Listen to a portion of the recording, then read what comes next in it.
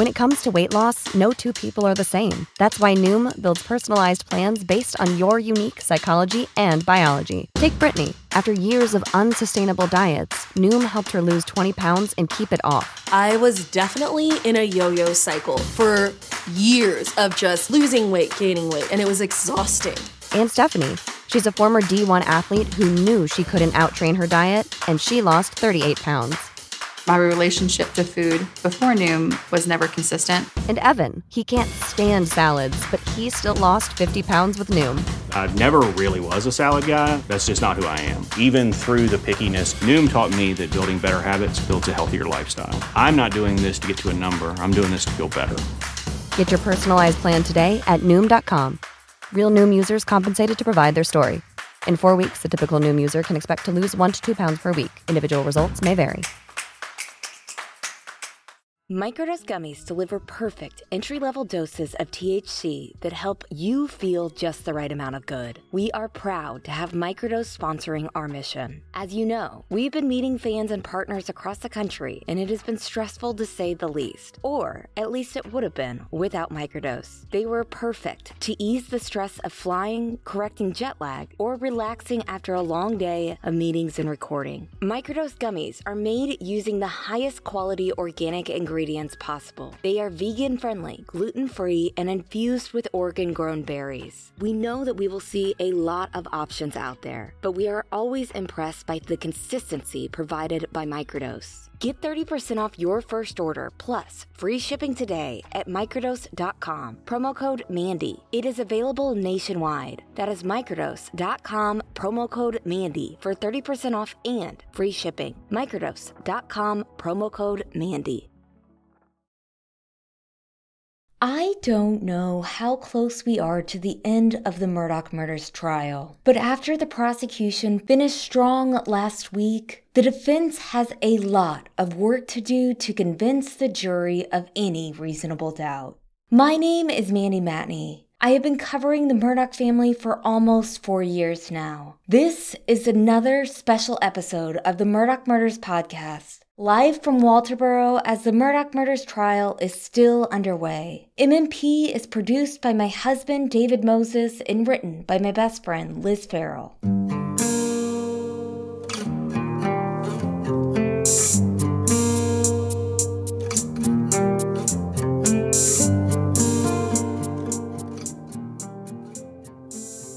Well, we are nearing the end of the Murdaugh murders trial. Well, maybe.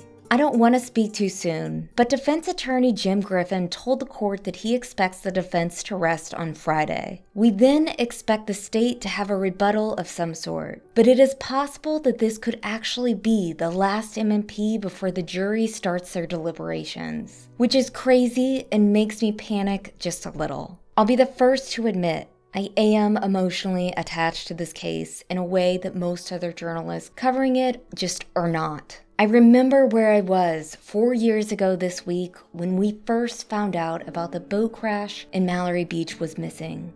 I remember where I was when we found out that her mother was suing the Murdaughs. I remember the day Paul Murdaugh was charged in her death. I remember both of his bond hearings. I remember the first time I met Sandy Smith and heard Stephen Smith's story. I remember the moment that I found Gloria Satterfield's death settlement. And of course, I remember waking up on June 8th, 2021, and feeling like the whole world was upside down. And honestly, in a lot of ways, the world has felt off ever since. As y'all know, I'm not a fortune teller, and it is impossible for anyone to predict what the jury will do here. There are just so many unusual factors in this case that could work for or against Alec Murdaugh. However, I want to say this. No matter what the jury decides, it does not take away from what we have accomplished so far on this podcast, what you have helped us achieve. Millions of people around the world are now aware of this system hurting so many in South Carolina. They know of the unseen villains who have quietly worked on the axis of evil. Millions of people now know more about the law, the media, and how the system works against the powerless. Knowledge is power, and I'm so proud that we have empowered so many. Our team has truly enjoyed getting to know the MMP Premium fans through Discord and our YouTube chats over the past few weeks. And I have to say this again, we are just getting started. We will be using everything we learned on this case to expose the truth in other cases and teach the investigative skills that helped expose the bad guys in this case. So, no matter what the jury decides, we are still just getting started. And be sure to join us at mmp.supercast.com to support us in this next phase. And I also just want to say again, thank you for your encouragement and help through these last few years. On Tuesday morning, Alec's surviving son Buster testified on Alec's behalf. Well, sort of. We will get to that in a second. Buster was the defense's first actual witness. Well, the first planned one anyway. After the state rested its case on Friday, the defense seemed to materialize two random witnesses out of thin air, seemingly so Dick Harpootlian could delay proceedings just enough to convince Judge Newman to start the 3-day weekend early. Neither of the two witnesses who were called on Friday were on the defense list. One of them was Colleton County Coroner Richard Harvey, who told the jury that he had estimated the time of Maggie and Paul's deaths by sticking his fingers in their armpits. I want to play this clip. My initial processing was that I went and checked both bodies. And I simply put my hands in their armpits to determine how warm they are. This is one of the things we do sometimes to try and estimate a time of death. Is the body cold? Is the body warm? There was really nothing for the defense to gain from that testimony because, as Harvey himself pointed out, armpits or not, he could only give a window of time as to when they died. That window includes the time the state says that the murders happened. In fact, the time the state says that Maggie and Paul were killed is just 10 minutes before Harvey's official estimate of 9 p.m. So if the defense was trying to create doubt about the timeline that night, and they likely were because the timeline seemed to be the hardest thing for Alec to explain, then they failed miserably at that.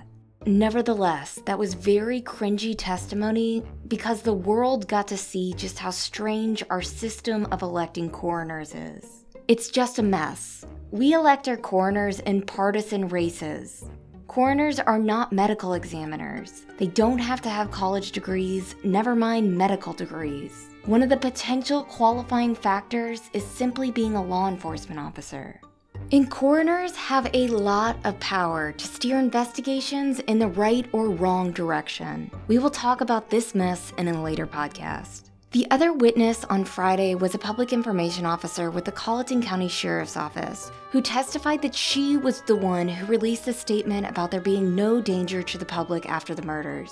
The defense has used this several times to indicate that the state had unfairly targeted Alec from the beginning. But again, Alec is the one who told investigators that this was a targeted killing, so the sheriff's office statement was appropriate. And a lot of times, PIOs release statements saying there is no danger to the public when they really mean that there isn't a mass maniac shooter out on the loose. So the other witness really didn't score any points for the defense either. So let's talk about Buster's testimony on Tuesday. First, a couple of reminders about him and Alec. In our episodes about the jailhouse calls, you might remember how unsettling the conversations between the two were. Not only did Buster seem like a victim of Alec's narcissism, he seemed trapped by it from all angles. Like he had no other options but to do his dad's bidding. Though Alec expressed concern about Buster and frequently told him he loved him, he never really acknowledged the elephant in the room. He never expressed fear on Buster's behalf, never cautioned him about the real killer. He never talked about finding out who did this to their family. And he rarely seemed to demonstrate that he understood how much trauma Buster was going through. Some of the highlights from those jailhouse calls are the time Alec got irritated because he wanted to be put in contact with Blanca about some suspicious-sounding bank account she needed to open for him, but Buster was dragging his feet, even telling Alec that he and Blanca were not seeing eye to eye on things because she was moving items out of Moselle without telling anyone. And then there's the time Alec called Buster in a rush because he needed Liz Murdaugh to put money on another inmate's account. Buster told Alec that this sounded weird, and that he hoped that Alec wasn't doing things in jail that he wasn't supposed to be doing. Then there's the time Alec suggested to Buster that he should go, quote, dove hunting at the site of his mother's and brother's brutal murders. You know, dove hunting, the sport where you use dogs who live in kennels. Or maybe it was quote-unquote dove hunting. Maybe it was code for something else. Either way, Buster wasn't about to go there and do that. And then there are all the times Alec harassed Buster to put him in touch with Maggie's parents. And the many times Alec reminded Buster about following up on getting back into law school, which Alec had already paid $60,000 to make happen. Since the start, Alec's family, including Buster and his girlfriend Brooklyn, have come to the courthouse every day to sit behind him and seemingly to support him. On Tuesday, John Marvin, Alec's younger brother, even brought his 12-year-old daughter to a murder trial. It is something that has confused most normal people, but those who know the Murdaughs well have not been surprised by it. They have been appalled and horrified by it, but not surprised. On Tuesday, Buster was the very first Murdaugh to take the stand. Just like the defense has tried to use the spectacle of the Murdaughs being in the courtroom day after day as some sort of proof of Alec's innocence, their main objective with Buster seemed to be to evoke testimony from him that would support their theory of Alec being the blissfully happy family man who could never kill his wife and son. Buster was also there to testify that the family never loaded their shotguns so that birdshot came out first and buckshot came out second, which is the order of the shots that killed Paul. He was also there to reiterate that Paul was careless with his weapons, and to establish that Alec kept his clothes all over the place, and to explain the layout of Randolph and Libby's house at Alameda in a way that accounted for Alec's weird little jaunt that he took over to the area of the smokehouse before going home to Moselle that night. Whether or not the Murdaughs had a consistent way of loading their shotguns has been up for debate after SLED agent David Owen admitted under cross-examination that in his testimony to the Colleton County grand jury that he had misstated the specific way the Murdaughs consistently loaded their shotguns. However, he also testified that each shotgun they confiscated that night did in fact have two different loads in them, in the sense that each one had two different brands of ammunition. Like I said, the gun that killed Paul had birdshot and buckshot in it, but also the gun that Alec allegedly retrieved from the house that night, Paul's favorite shotgun, the one SLED cannot exclude as the murder weapon, also had birdshot and buckshot loaded in it.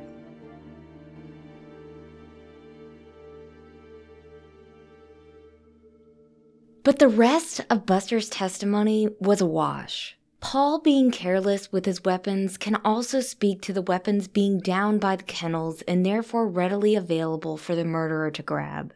Alec leaving his clothes all over the place, including in vehicles, could also mean that he had a change of clothes handy so that he couldn't get blood in incriminating places. And yes, the layout of Randolph and Libby's house does not show a driveway that goes over to the smokehouse, which makes Alec's drive over there that night, and later the next week when Shelley Smith testified that she saw him go back there into the woods, even more questionable.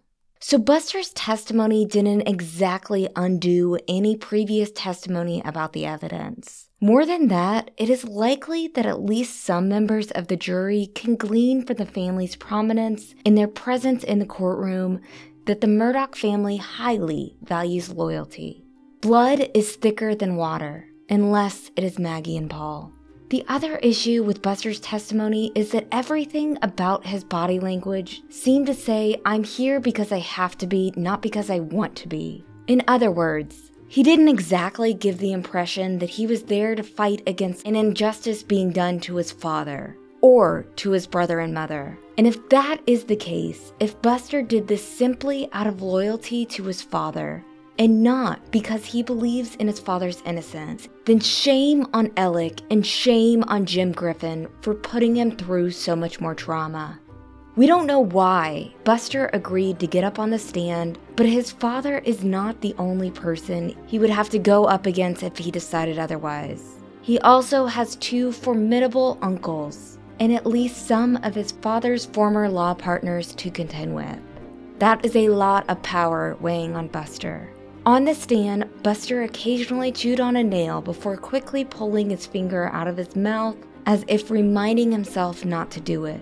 He gave his testimony from a hunched-over position, and when answering questions with answers that countered with the state's narrative on what happened that night, he would glance over in his father's direction or touch his face, sometimes even covering his face entirely and rubbing it. Like I said, Buster was there to show us there was a very close and happy family. But for a family that was so close, Buster didn't seem to know anything. He said he really didn't know that his father had a drug problem. He just knew that Alec had gone to a detox center in 2018 and would do at-home detoxes every now and then. He said that he couldn't estimate how often he and his father would visit Libby and Randolph at night, just that they did sometimes. He didn't seem to know that the blackout gun went missing in 2017 and had been replaced in 2018. And that's funny because it wasn't until SLED found evidence in Maggie's finances of this gun's existence did Alec and his cousin the gun dealer suddenly remember, oh yeah, there was another very expensive gun with very expensive and very hard to get ammunition. Right. Buster also didn't know where Paul lived in the spring of 2021 before he was murdered. He didn't know at all that his dad was stealing money, and oddly, he did not know Alec's birthday. And now before you say, oh, my sons don't pay attention to details either, stop. Your sons are not on the stand trying to convince a jury of how super close you all were. Once again, we have the good old boys telling us what they want the truth to be, not what the truth is. Another thing, Buster said he wasn't scared of the murderers coming after him, which again is so strange. Sure, Alec and Buster were telling people that this was done by a vigilante because of the boat crash, but you'd think Maggie's death would be an apparent indicator that whoever this fictional vigilante is might not be done with their crusade. Nope, here's Buster. Did you have any discussions with your father about your personal safety? Yes, sir. Did he make any offers to you? He did. What offers did he make to you? He offered me to... Basis for the objection. Hearsay. Self-serving hearsay. Response. An offer is not hearsay. It's an offer. The objection is sustained. Did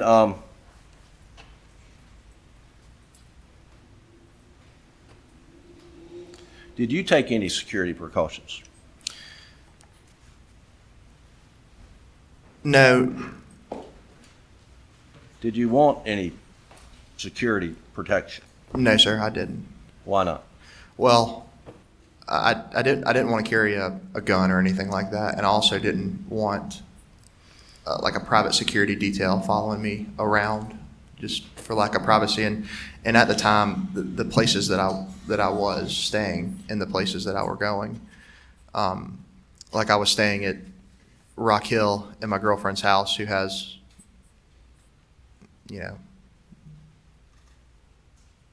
alarm systems and security cameras and whatnot. And then other than that, I'm staying in hotels, which, I just felt. Did at some point in time you and your father announce a reward? Yes, sir. I'm going to show you what it marks as Defendant's Exhibit 126. Then, oddly enough, Jim showed the jury a press release from 2021 when Buster and Alec offered a $100,000 reward after the murders. We've talked about this reward several times on this podcast, particularly how weird it was that the press release the media received about the reward included a deadline of September 30th. Well, even weirder, the press release Jim showed the jury today said the deadline was September 31st, a date that does not exist. I hope the jury catches that one. When it came time for cross, the state went easy on Buster, which was the right thing to do. Sure, there was plenty that could be said, but there was nothing that could be gained from it. Buster came across as someone who knew better than to question the family's narrative. So the defense's brilliant idea to exploit him for Alec's sake didn't exactly work.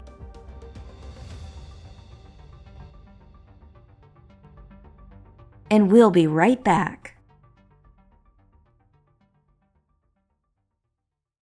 Have you ever felt like you would make a really good detective? Turns out I enjoy finding clues about scandalous family secrets, uncovering mysteries, and cracking the case, including in my off time. If you are like me, let me tell you about my experiences with June's Journey for iOS and Android. June's Journey is a hidden object mystery game with a captivating story that takes you behind the glamour of the 1920s with a diverse cast of characters. It really challenges your observational skills. I have been immersed in this thrilling murder mystery story that sets the main protagonist, June Parker, on a quest to solve the murder of her sister and uncover her family's many secrets. Each will help us solve the mystery and get justice for June's sister Claire. With hundreds of mind-teasing puzzles, the next clue is always within reach. Download June's Journey for free today on iOS and Android and see if you can crack the case.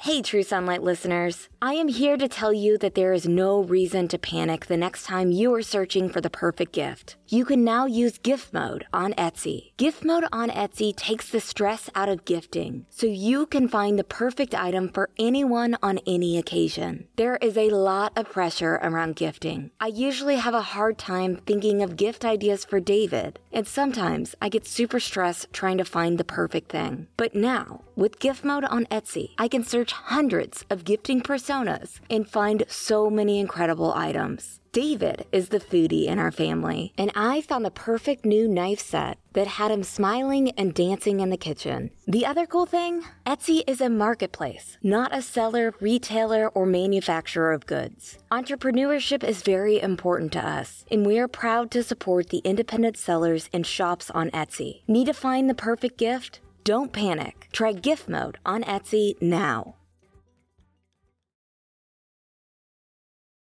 Speaking of mistakes made by the defense, before Buster began his testimony Tuesday, Judge Clifton Newman told the court that he had received several emails about something Jim Griffin had tweeted over the weekend. That would be a column written by Washington Post writer and South Carolina native Kathleen Parker. Jim copied the URL of that column, put it in a tweet, and included his own commentary. Here's what he wrote. Alec Murdaugh trial reveals a sloppy investigation. Sadly for Jim, the sloppy one here was him. See, there's a rule of professional conduct about that, and I'll read it to you. It says, a lawyer who is participating or has participated in the investigation or litigation of a matter shall not make an extrajudicial statement that the lawyer knows or reasonably should know will be disseminated by means of public communication and will have a substantial likelihood of materially prejudicing an adjudicative proceeding in the matter. Now, a lawyer may state information that is contained in a public record, but the spirit of that rule seems more geared toward, say, a police report or a court filing, not a poorly informed opinion piece in the Washington Post. Judge Newman was not amused by the whole thing. The entire exchange was super awkward. It was like watching a school bully finally get called out in front of everyone. But yeah, the bully really deserved the humiliation. But also, that bully is probably being bullied at home by his big red-headed stepbrother. And it's no fun watching the circle go unbroken. Real quick about that Kathleen Parker column. It was infuriating, not because she's siding with the defense or criticizing the state's case, but because she was doing so myopically and with important context missing, which makes it intellectually dishonest in our opinion.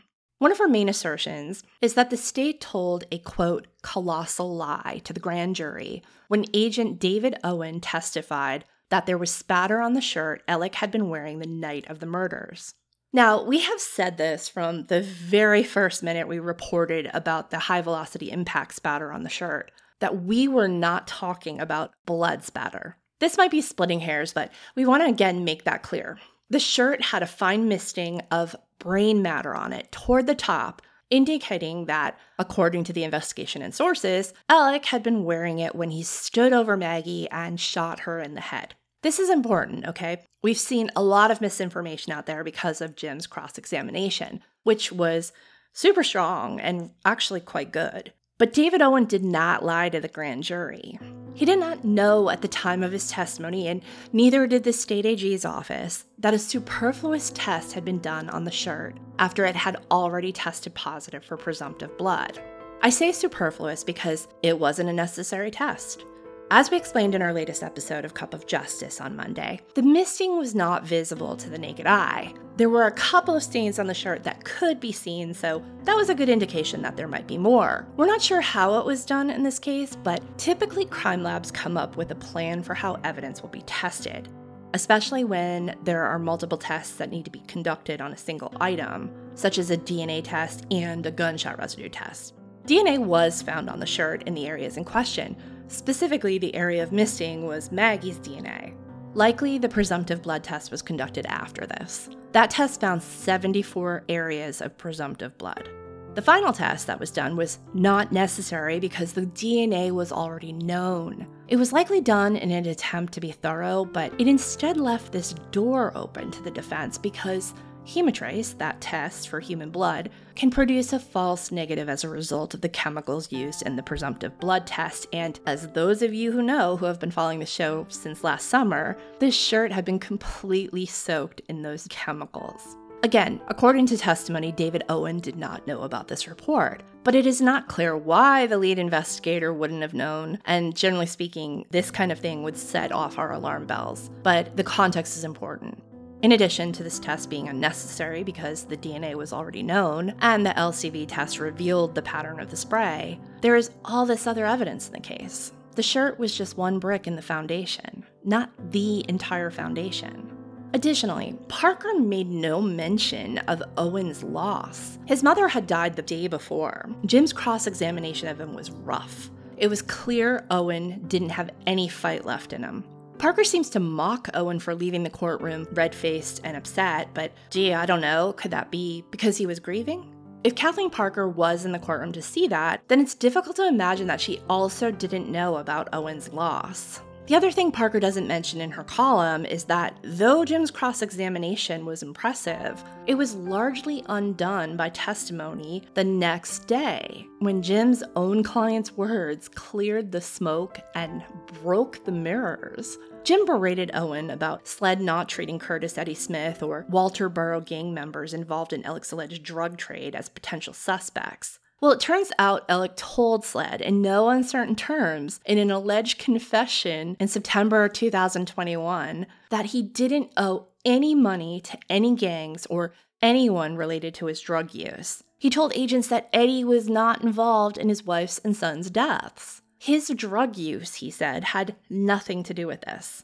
How did he know that? How did he know that their murders had nothing to do with Eddie and company? Wouldn't knowing that require him knowing who did it? Oh, right. At any rate, it would seem that Jim's credibility on that was shot. And yet Kathleen, who we're told runs in the same circles as the Dicks and Jims of Columbia, points out that SLED dropped the ball on that.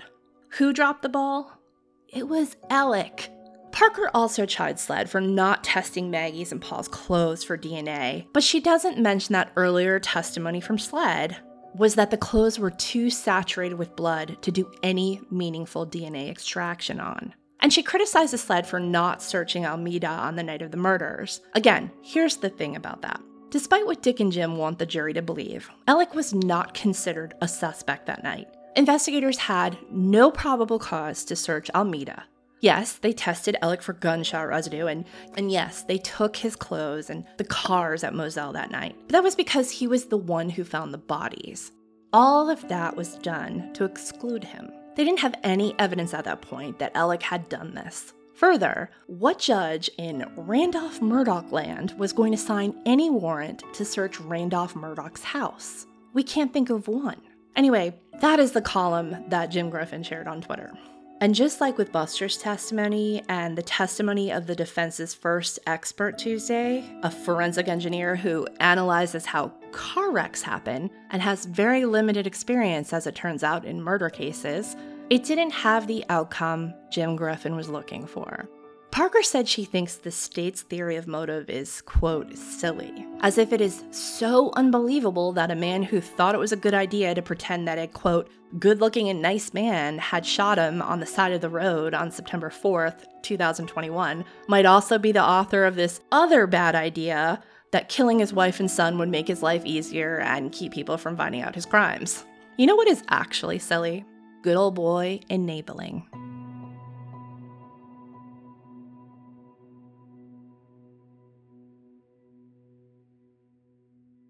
As you know, we're not about that life, especially when we have a very clear timeline of what happened the night Maggie and Paul were murdered, and those inconsistencies, as Parker calls them, are going to be really hard for the jurors to overlook. Not only does the timeline outline what Alec actually did that night before and after the murders, it gives us an intimate look into Maggie and Paul's last day on Earth.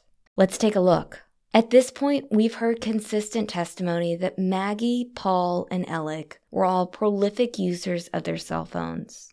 Cell phone evidence confirms that. This is important because the state has based its estimate of when Maggie and Paul died on when they stopped using their phones altogether. Paul's phone locked for the last time just 4 minutes after he filmed the kennel video. Maggie's locked seconds after Paul's. The gap between the final locking of the phones and when Alec rolls out of Moselle to go to Alameda is when the state argues that he cleaned himself up, retrieved his cell phone, and left, tossing Maggie's phone on his way to his mother's house. On Friday, SLED agent Peter Rudolph testified not only about everyone's calls and texts, he finally put together what all of those steps mean, and he integrated all of that with GMC OnStar data that came in the previous weekend.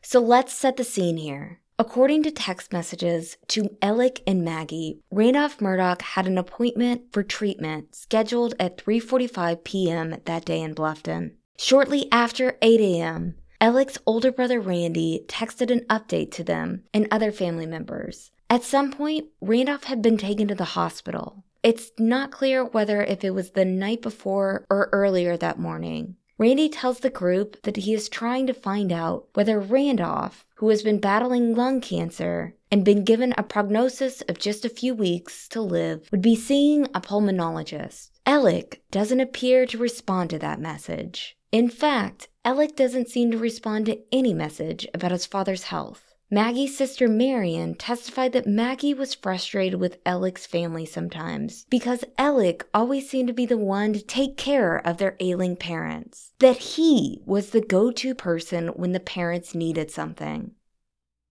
But that doesn't actually seem to be the case, at least not on June 7th, 2021. Not only does it appear that Alec didn't have a key to the Alameda house, he was not actually known to visit there too often, according to testimony from his mother's caretakers.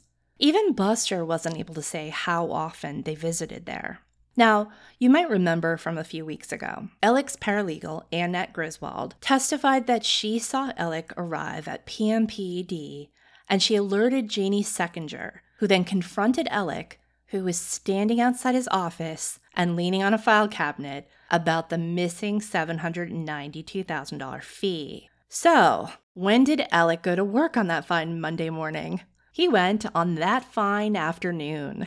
Though his phone usage would indicate he was awake, at least on and off starting at 8:23 a.m. when he read Randy's text about their dad, Alec did not leave Moselle until just after noon. He got to the law firm at 12:22 p.m., driving normal and appropriate speeds, but it took him another 16 minutes before he went into the building. He was either sitting in his car taking calls or standing outside or somewhere else altogether. His car, though, was at PMPED.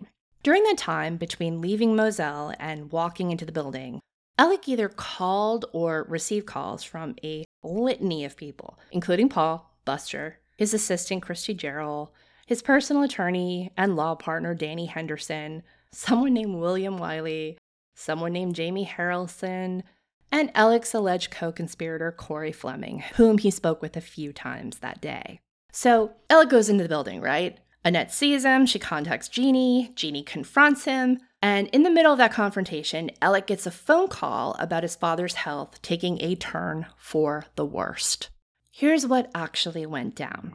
Now, let's say all that happened anywhere between 12:38 p.m. when he entered the building and 3:30 p.m. Because at 4 p.m., Jeannie testified that Alec called her, surprising her because she thought that he had left for the day to take care of his father. During that time, he got 2 messages pertaining to his father's health. One was a text message from Randy. Here's that message. Daddy was just seen by the pulmonologist in Savannah. His opinion is dramatically different from the other doctors. He thinks Daddy has pneumonia and needs to be hospitalized to be treated for pneumonia. He thinks there could be an obstruction, but is more confident that it is all or mostly pneumonia. If he is right, and this is pneumonia, is much more treatable and can certainly give the immunotherapy a chance to work. Although it was not addressed if this is not an obstruction, the whole prediction of less than a few weeks would not be true. John or I will update as soon as we know more. A few minutes later, John Marvin texts the group and reiterates this message that it might not actually be cancer. He asks whether anyone in the group can put together a bag of clothing and toiletries to take to Randolph. 10 minutes after that, Alec calls Maggie, and they talk for about 6 minutes. We obviously don't know what they talked about, but while she was on the phone with Alec, she texted Buster to ask for a mailing address so she could have a prescription of his sent to him at his girlfriend's house in Rock Hill. Also during the call, Maggie is driving. Her license plate is captured on a license plate reader just outside of Charleston. While talking to Maggie, Alec gets 2 phone calls from someone named Derek Moore that he sends to voicemail. He receives no calls from his siblings, and he makes no calls to his siblings. On June 7th, the only response Alec has to his brother's updates on their father is one text message sent at 3:31 p.m. Alec wrote, "Talk later." Then a minute and a half after, he wrote, "Not sure how that got sent." So it was an accident. The only acknowledgement of his father's ailing health was a mid-afternoon mistext. Now, we don't know. Maybe Randy and Alec talked over Alec's desk phone at work. Maybe Alec relayed information through Paul, who then talked to John Marvin a few times that day. Or maybe he relayed information through Maggie, who talked to John Marvin's wife, and a woman named Barbara, who might be Randolph and Libby's housekeeper, Barbara Mixon. But we're not going to give Alec the benefit of the doubt anymore. He lost that privilege. So all of that appeared to be a lie. One of the many that came out on Friday. Other than showing that Alec was on the phone a lot all day, showing his digital footprints before and after the murders, the timeline shows that Paul too had a busy day on the phone with multiple calls to both parents and several of his friends. It seems like Paul Murdaugh's last day was a fairly normal one. He exchanged a bunch of Snapchat messages. He texted someone named Mrs. Moore and told her that he had not received a lease from her, presumably from the apartment he was going to rent with friends. And he sent a friend a screenshot of a used hot tub for sale for $700. Later that evening, before he got to Moselle, Paul received a text message from someone asking if he was coming. It is not clear where this person meant, but it could mean that Paul had plans that evening. Paul responded that he couldn't go because he couldn't get off. We haven't heard much about how Paul was lured to Moselle by Alec that night, other than Alec told Paul to be there to deal with the dying sunflowers. Regardless of how he was persuaded to get there that night and potentially give up plans, Paul ended the day with dinner at his favorite place on earth, Moselle. But before we get into what the timeline tells us about that night, let's talk about Maggie's day. A large part of her day was spent, it seems, on her family, which tracks with everything we've been told about her. From 7:05 a.m., when Maggie texts Blanca to pick up Alec's favorite flavors of Capri Suns, to early afternoon when she arranges to get a prescription sent to Buster and Rock Hill, to later in the afternoon when she tells Paul that Blanca made dinner for them, cube steak and mac and cheese. Maggie was busy managing her family amid her own schedule for the day, which included a doctor's appointment. She wanted to stay at Edisto that night, but she took her sister's advice and went to Moselle to be with her husband, who was supposedly in the throes of grief over his ailing father, who everyone else but him seemed to be taking care of that day. Now, after Randy and John Marvin sent their updates on Randolph around 1:45 p.m. that day, and after John Marvin sent a text about visitation being limited to one person at a time and no visitors being allowed at night, Maggie would have known before coming to Moselle that Alec's apparent ruse about going to visit his father was no longer in effect. That might be why she decided to stop and get a pedicure on her way to Moselle that night. She told Paul about the pedicure, and apparently he told Alec shortly after getting to Moselle around 7 p.m. Alec texts Maggie, quote, "Paul said you were getting a pedi," with 3 exclamation points. "Call when you done." Now, those exclamations could be telling. They could indicate surprise or alarm or even annoyance. Was Maggie supposed to have already been at Moselle at that time? If Alec did do this, was Maggie's late arrival time messing up his plans? The thing that gets us is this. If Alec is Maggie's murderer, then her murderer had the audacity to make sure his Capri Sun supply was stocked in the flavors that he liked. Alec's defense team is likely going to spend the next few days trying to paint the Murdaughs as the happiest family that ever was. They're going to continue to try to hit back where they can create doubt. Whether it's the quality of Sled's investigation or an unknown male DNA under Maggie's one fingernail, or the integrity of the data pulled from the family's phones and cars. But how do they overcome all of the lies? Going into the trial, the defense was adamant that Alec was taking a nap at the house. They were adamant that he had never gone down to the kennels. But then witness after witness proved that that was not the truth. Alec and his cousin Big John, the gun-dealing DNR officer, told Sled that there was no third 300 blackout, and then Sled found out there was. So that wasn't the truth either. We'll be right back.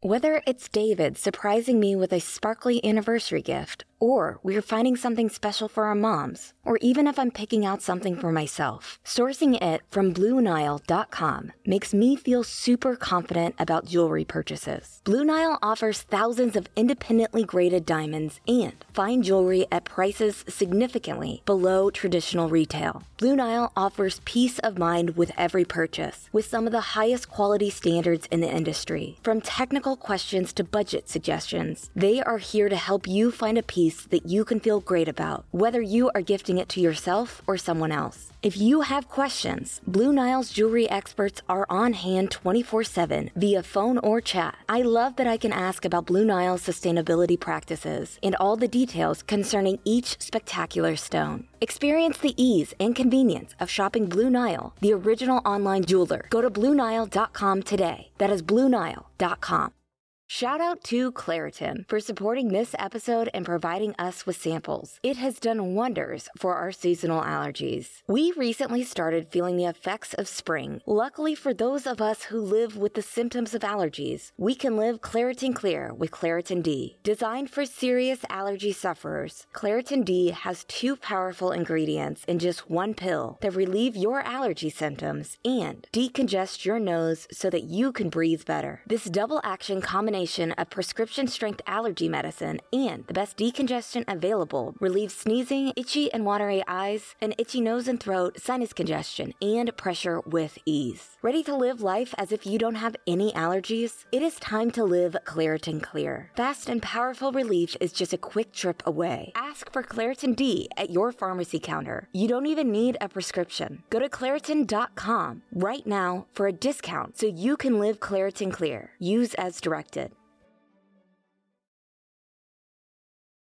Two women testified that Alec seemed to be trying to plant false memories in their heads about how long he was at Alameda and what he was wearing that night. Alec told SLED that Maggie surprised him that night, that he didn't know she was coming to Moselle, and that she only did it because she was worried about him. Did Blanca share with him the text she had gotten from Maggie that day worrying about Alec's sleepless nights and his health and how he was handling Randolph's failing health? Did he learn that from Blanca? And did he decide to use it to his advantage with SLED? Whatever the case, it was a lie. Alec had lured Maggie there, and Alec knew that. Alec told SLED he had tried to roll Paul over to check if he was alive, and that he had checked Paul's and Maggie's pulses. That, too, ended up not being true. He said Paul's phone had fallen out of his pocket, and yet there was Paul's blood on the inside of his pocket, indicating that someone other than Paul had gone in there to possibly retrieve that phone. On Friday afternoon, Agent Rudolsky finally presented the GMC OnStar data that SLED had sought in March 2022, but had been denied until 2 weekends ago. That data was damning. As it turns out, Alec did the following. From 9:02 p.m. until he left Moselle at almost 9:07 p.m., he moved around the place at a jogger's pace, far faster and with more steps than at any other point that day. He sped to Alameda, and on the way slowed down right at the spot where Maggie's phone was found. He stayed on Alameda for 20 minutes, exactly the amount of time that Libby's caregiver told investigators. After he left Alameda and got in his car, he did something else. It's unclear what, but he drove over by Randolph's Smokehouse on the property. It's this guest house-like structure where Randolph would hold his barbecues. And Alec parked there for almost 2 minutes before leaving. Was that when he quickly stashed the guns and clothing, perhaps?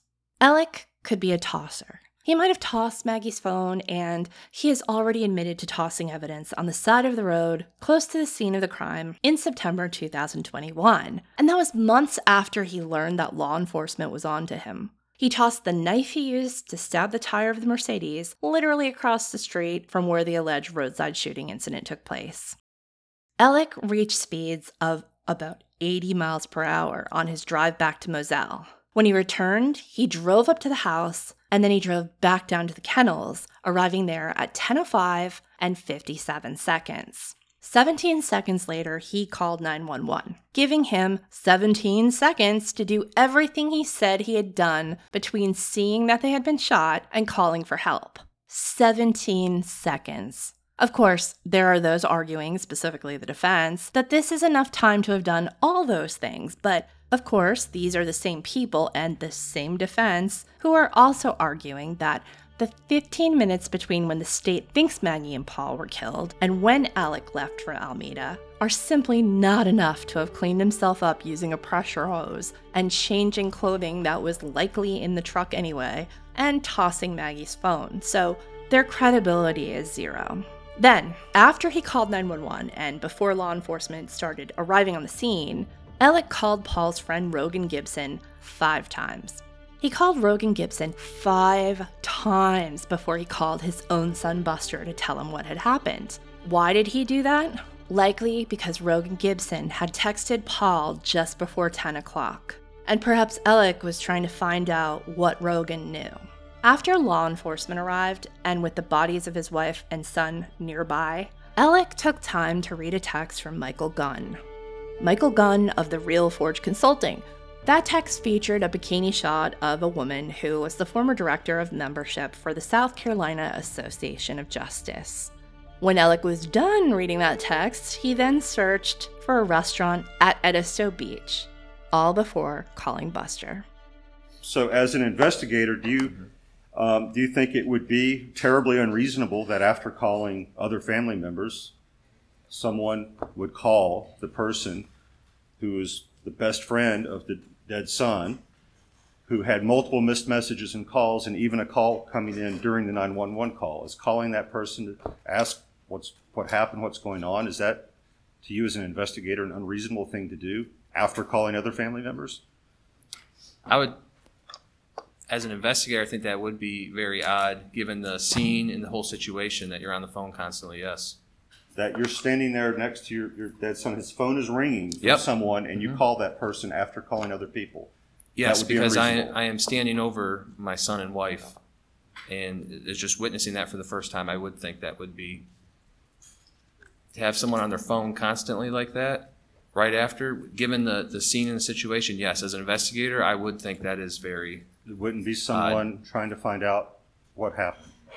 At that moment, that would be the last thing that would probably come through my mind as an investigator, looking at the scene, is trying to figure out what happened minutes after I discover it.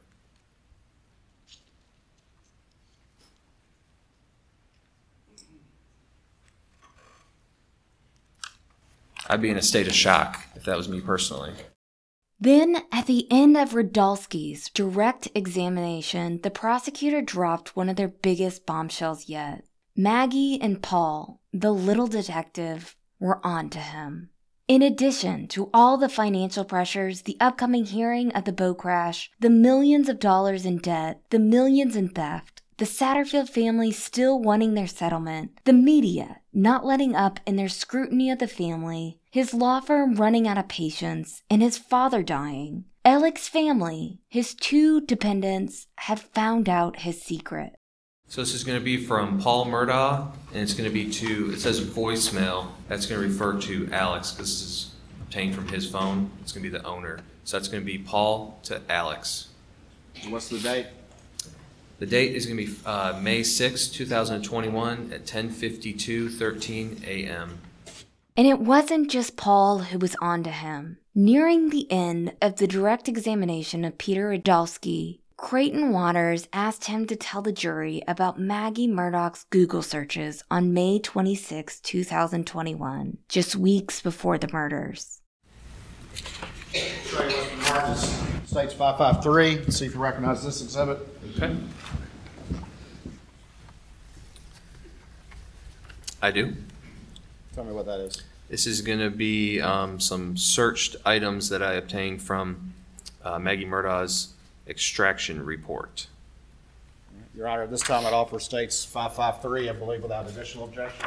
No additional objections, Your Honor. Admit it. And tell the jury what this exhibit is, please. So this is going to be Google searches. Far left, you're going to have a timestamp. The source, which is going to be Safari, that's for Apple. And then the value is going to be the searched item. And on May 26, 2021 at 11:21 p.m., Maggie searched green gel pill P30. She also searched 11:20 p.m. Green gel pill P30, white pill 30 on one side RP. And if you look to the right, you're going to see a column that says deleted. That one is showing yes has been deleted. And then if we go down to row number 4, it's going to be May 6, 2021 from Safari, white pill 30 on one side RP, and that's also shown deleted. Then, Waters asked about another exhibit, a voicemail to then Palmetto State Bank President Russell Laffitte on June 3, 2021. So this is going to be a text from voicemail, which is going to be Alex Murdaugh's phone, to Russell Laffitte. It was sent on June 3rd, 2021 at 3:22 p.m. This is from Alex stating, I need to extend farm credit line another $600,000. My dad will sign also if needed. How much turnaround will that take? And again, that's from Alex to Russell Laffitte on June 3rd, 2021. This was June 3rd, just 4 days before Jeannie Seconder confronted Alec Murdaugh about the $790,000 in missing fees that he owed the law firm. So, is the jury supposed to believe that all of these coincidences collided at once for Alec, and still he had nothing to do with the murders? His son confronting him about pills, his law firm confronting him about missing money, his father, the family fixer, dying, the freight train of Mark Tinsley, and the boat crash lawsuit about to expose his very illegal financial transactions. And as all of these very specific and very stressful problems reach a tipping point, on the night of when so few people knew Maggie and Paul would be at Moselle, the defense wants a jury to believe that two apparently very short and very gutsy assailants, who we will talk later about on this podcast, snuck onto Moselle, stole the Murdaugh's weapons, murdered Maggie and Paul in cold blood, all while Alec was napping. But just minutes after he was caught on video with Maggie and Paul at the murder scene. Honestly, is there any room for reasonable doubt here? Because the narrative that the defense is telling the jury, a Colleton County jury, is a hard one for regular folks who likely know how powerful the Murdaugh family is to swallow.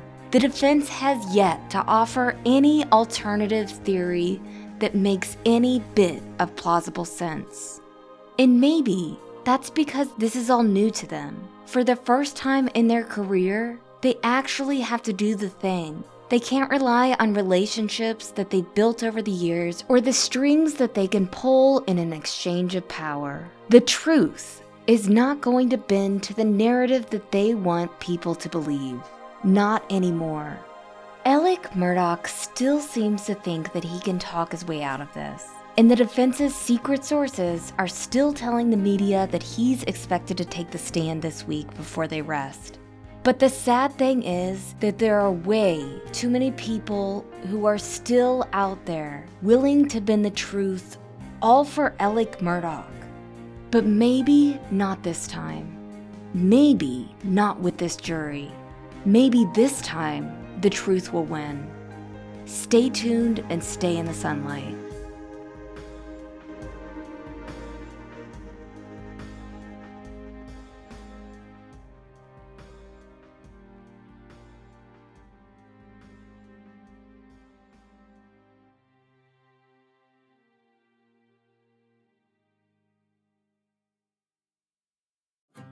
The Murdaugh Murders podcast is created and hosted by me, Mandy Matney, produced by my husband, David Moses, and Liz Farrell is our executive editor. From Luna Shark Productions.